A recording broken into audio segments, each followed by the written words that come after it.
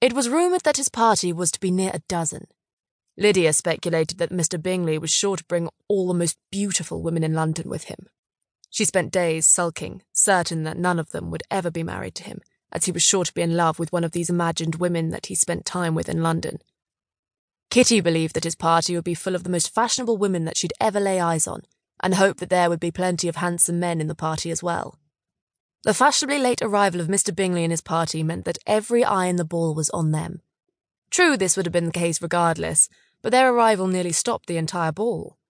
The music was momentarily interrupted when they stepped into the meeting hall, which put a pause on the dancing as well. He walked in with the grandeur and attitude that should be expected from a man earned £5,000 a year. The party was but 4 and Mr. Bingley, 2 ladies and 2 men. The women were soon known to be his sisters, Mrs. Hurst and Miss Bingley, and one of the men his brother-in-law, Mr. Hurst. Upon the discovery that the 2 women were of relation to Mr. Bingley, interest in them considerably lessened. Prior to this discovery, the opinions of the female guests of Mr. Bingley were almost spiteful in nature. But as soon as the fear of competition was proved to be false, the opinions of his sisters changed drastically. In truth, the women appeared to be snobbish. They stood with their arms crossed and their noses upturned. It was slight. Without proper observation, I don't believe that any other would have noticed their attitudes. To me, it was clear they were none too happy to be at the public ball, or even in Meryton at all. Should Mr. Bingley grow to love any woman in town, I suspect that at least one of his sisters would disapprove of the match. There was nothing remarkable about the brother-in-law. He appeared to be a gentleman, maybe not very discerning or intelligent, but kind enough. He was certainly oblivious to his wife's disregard of the people of Meryton. Mr. Bingley himself was quite handsome, and good-natured as they come. Although initially suspicious of such a man, as I met him he convinced me he could never be the type to frequent any kind of dubious establishment or commit any such nefarious act as I imagined him capable. The same could not be said of his other male companion, who quickly became the subject of everyone's speculation. He was clearly a strange fellow, either much poorer than his compatriots, or so wealthy that his state of dress was not of concern to him. The man was handsome, but odd in more than a singular way.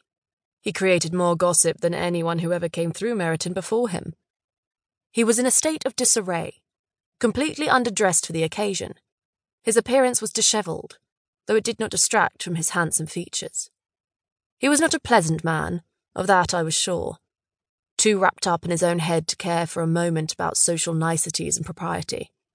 Still, I was intrigued by him. Never had I come across such a person.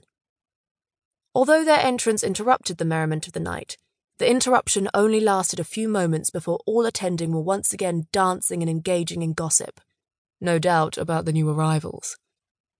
The new arrivals to the ball began conversing with the only people that Mr. Bingley knew well, the Lucases.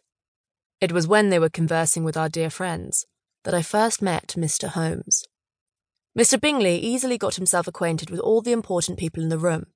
He was kind and unreserved in manner, and enjoyed every dance there was to be had, with seemingly boundless energy. I'd wager that nearly half the women who spoke with Mr. Bingley left the ball smitten with the amiable man, including the married and older women who had the pleasure of making conversation with him.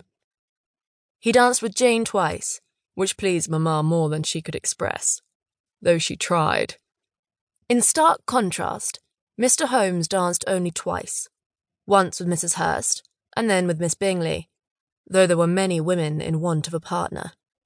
In truth, he appeared uncomfortable to be there, as though he felt he was better than the company, since the only women who he deigned to dance with were within his party. It was my opinion that this was not the case, only that he did not possess the same amiable qualities as his friend, making it harder to easily converse with so many that the man was not familiar with. However, I had no cordial feelings towards him, or pity for his predisposition to be unfriendly.